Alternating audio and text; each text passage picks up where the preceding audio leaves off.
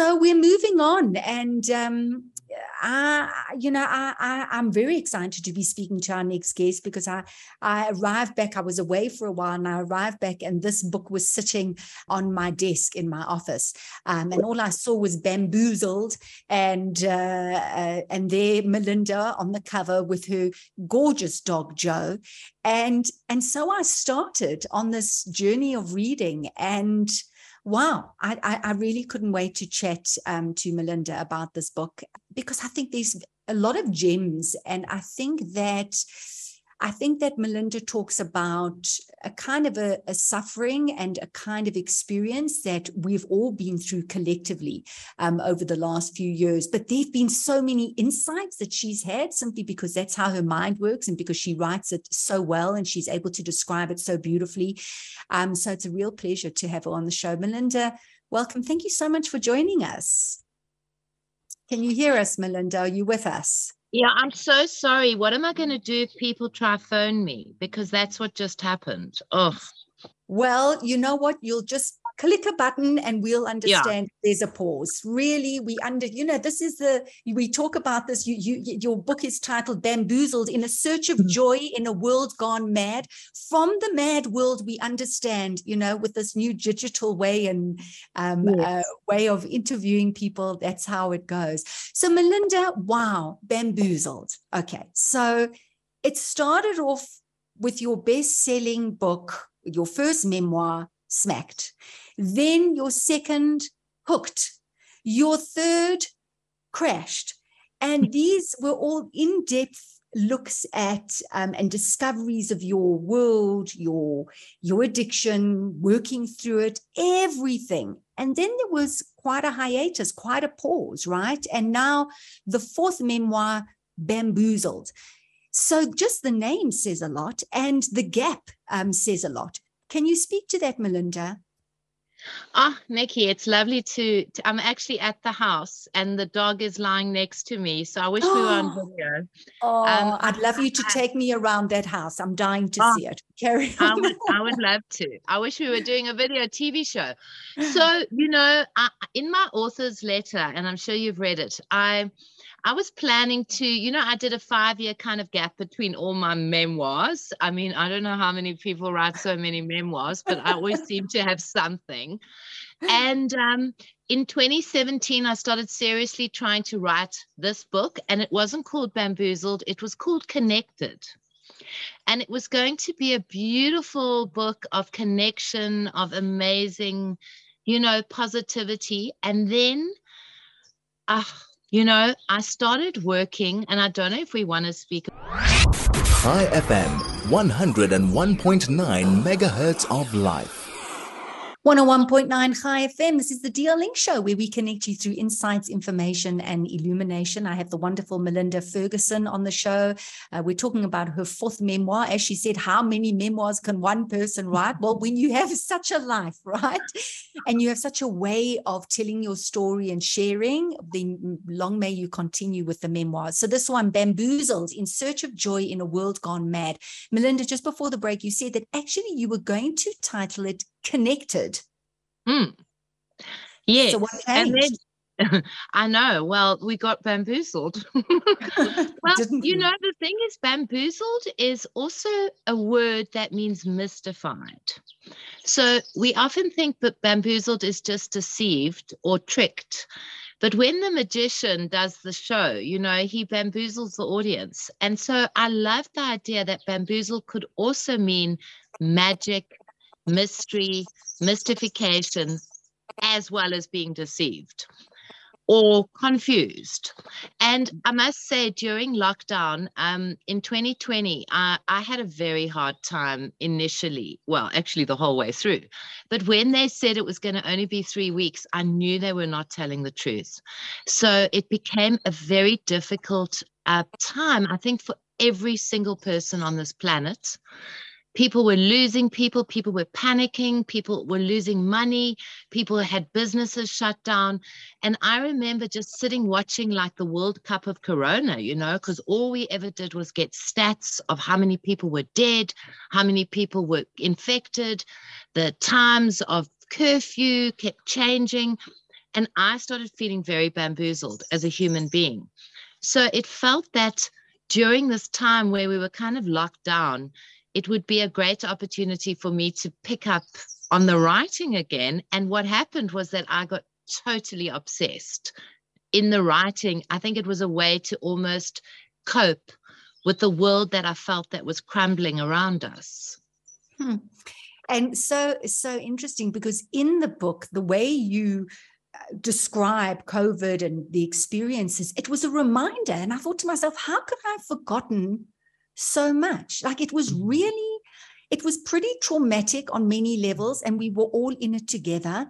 But I've kind of moved on, and I don't know how many people listening feel the same way, but certainly reading your book, and I don't mean going back like, rehashing, but more from observing, almost being the observer of the car crash, right? It's like it was a car crash, and you've given us the opportunity to observe it and see what happened, how it played out, almost in slow motion. High FM, 101.9 megahertz of life. Well, welcome back. Melinda, I don't know how far the audience, what they heard, but certainly you were talking about bamboozled, meaning it could mean deceived or confused, but it could mean magical as well. I've got a feeling something magical happened, but we're back. And I was saying that in the book, what I loved about the book, when you wrote about COVID, it was actually, as I read it, I thought, oh my goodness, I forgot about that. And it was such a crazy time. It was such a collective traumatic time. And yet reading it, I didn't feel like I was going back into it in any depressed, traumatic way, but rather as if I was watching the car crash that had happened, and I was observing it, and I was noticing what had transpired, and almost standing at a distance, finding my way forward. Like that was so interesting for me, Melinda. And I love what you're saying, because I didn't want to write a book about COVID. And listeners, it is a lot more than just about, there's a part something done.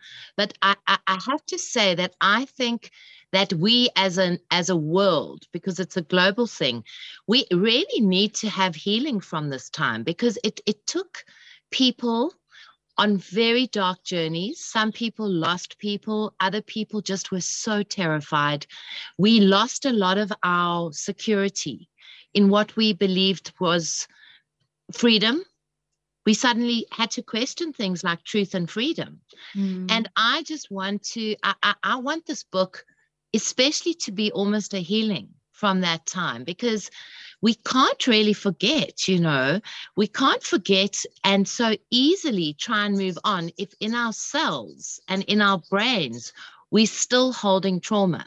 And I think, Nikki, that's what like every traumatic thing that happens to us as human beings is, if we hold it, we try and box it, we put it away, it never really goes away, and it comes back in different ways. So, I mean, I think people have a lot of road rage at the moment. I think it's from COVID, from the time of this pandemic. I think people are trying so hard to try and move forward, but there is a need also to admit to ourselves that we've been hurt.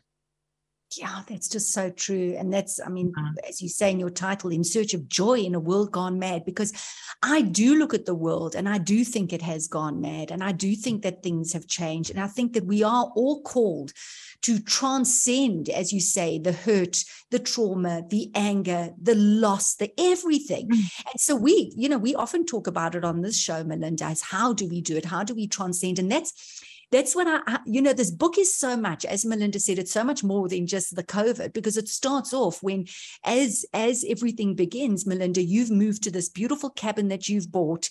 It's your dream home. It's outside of Cape Town, and there's a horrific murder that takes place. And it starts there. And we go back into your history, and we find out about when you were a drug addict, and you allude to the books that you've written. But for me, what stands out, and I find, and I'm quite passionate about this, is how important spirituality is in helping us heal.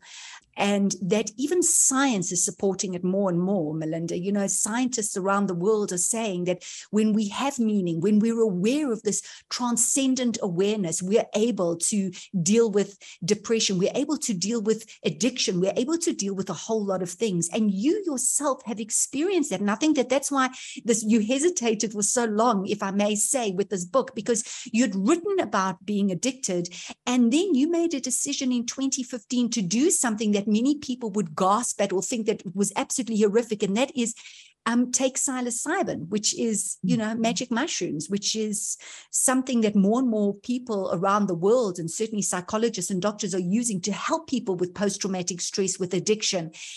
And it changed you, and it changed your life. We don't have much time, but can you speak to that, Melinda? Oh, Nikki, that was what terrified me. And I think I got cut off when someone phoned me. But it was that thing of, I'd been so public about my addiction, in Smacked, in Hooked, in Crashed. I was a heroin addict. I was a crack addict. And suddenly an opportunity came for me to address very deep-seated PTSD, anxiety, a lot of stuff that I'd just buried from all the trauma that I'd been through as an addict. And I got an opportunity to do a psilocybin guided journey. And I was so terrified, that maybe I would go mad, that I would go and use drugs again, or that more than anything, people would find out. Yes. And people would start discrediting me. People would start mocking me. I had such a big committee of the other in my head, which actually didn't exist, because people have been so amazing about this stuff I'm writing about. Because as you say, we are in a very interesting time in mental health. Psychedelics are being used across the world in a whole new way that are helping people with addiction, depression, cancer, sort of terminal last years of life type of anxiety. You know, and so because I felt so scared of actually revealing the truth, and because I always tell the truth, I took so long to actually write this book, because I needed to be absolutely sure that I wasn't going to be hung in the city square and stoned. You know, I was worried about that. I hear that. I mean, absolutely. But you did it. And I think you've expressed it so well, and I'll tell you why. I find it fascinating. I do a lot of research into it because I think the numbers are extraordinary, and because of the difficulties that people are going through. And what I loved is that you, as this magnificent writer, were able to describe your journey. And I was like, oh my goodness, I get to experience it through the world and through the eyes and the words of Melinda, which I loved. Did you realize, and we just don't have that much time, Melinda, but did you realize that describing something like that it's quite important? I don't know, you're allowing people into your mind without a preconceived idea of what it is. Yeah, and I think I take people, because I take myself on a spiritual journey with this. And that is also, it's a place, this book is a very vulnerable book. It is about looking for spirit, and for looking for joy, and looking for the things that as human beings we are longing for.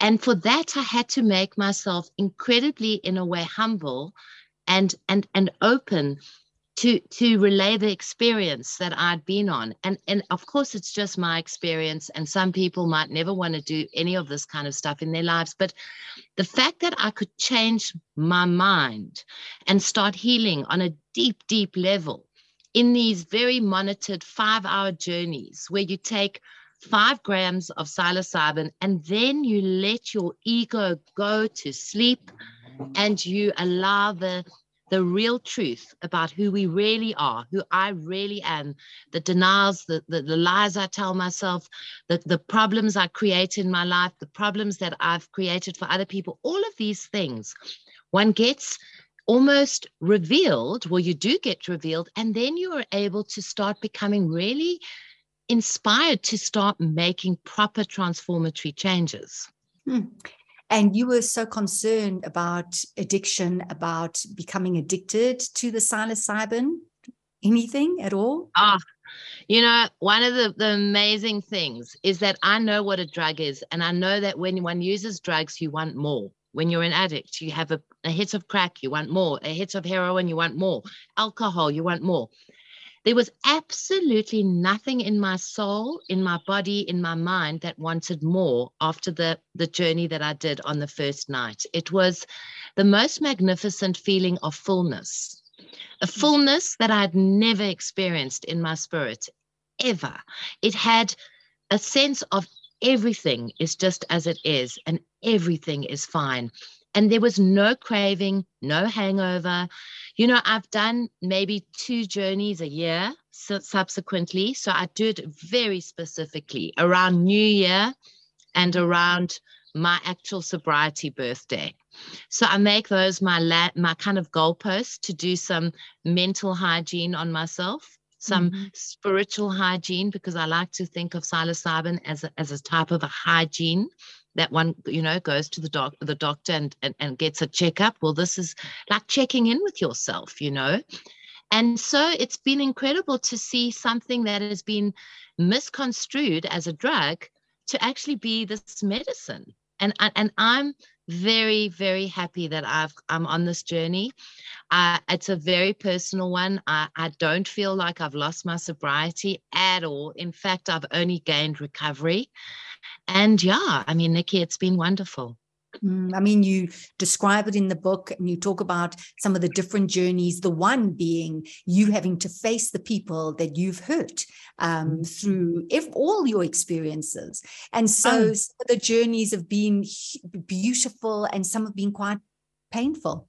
Dark. Yeah. I mean, that's the thing, is that it's not some ecstasy type of trip where you just have this great time and you laugh and you come out and you go, wow, some of the stuff that I've had to face was all the people in one journey lined up. My mother, my 2 little boys, my family, my brother, my sister, all the people that my addiction had damaged. I had an opportunity to make deep spiritual amends with these people. And that was what my soul was screaming for. Because often in real life, one doesn't get the forgiveness from the person that you would like to be forgiven by. Sometimes it so happens that someone might be just too angry to be able to access that part of themselves that is able to forgive. So for me, it's given me like a lot of peace and a lot of tears. I mean, I cried. I write about how I cried like buckets of tears. And I don't think I'd ever realized how much sadness I had in my heart. But the sadness was lifted, because once you are allowing yourself to feel the sadness, as human beings, we have this amazing ability to then transcend and become joyful after the sadness. So true, Melinda. And I think that your book explains that so well. I think that our life, the world, what's happened to us, we're being called to transcend it.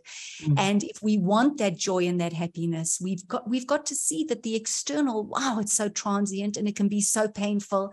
But there is a way, and I just more and more, I'm starting to see, you know, this transcendent awareness connecting to whatever spirituality is the way. So thank you for your book, Bamboozled. It is so beautiful. It is, what glorious stories, what magnificent insights. I grew tremendously from your book. So thank you, Melinda. And I strongly suggest, what a journey, Bamboozled, in search of joy in a world gone mad. Thank you, Melinda. It's been wonderful having you on the show. So much love to you. Thank you.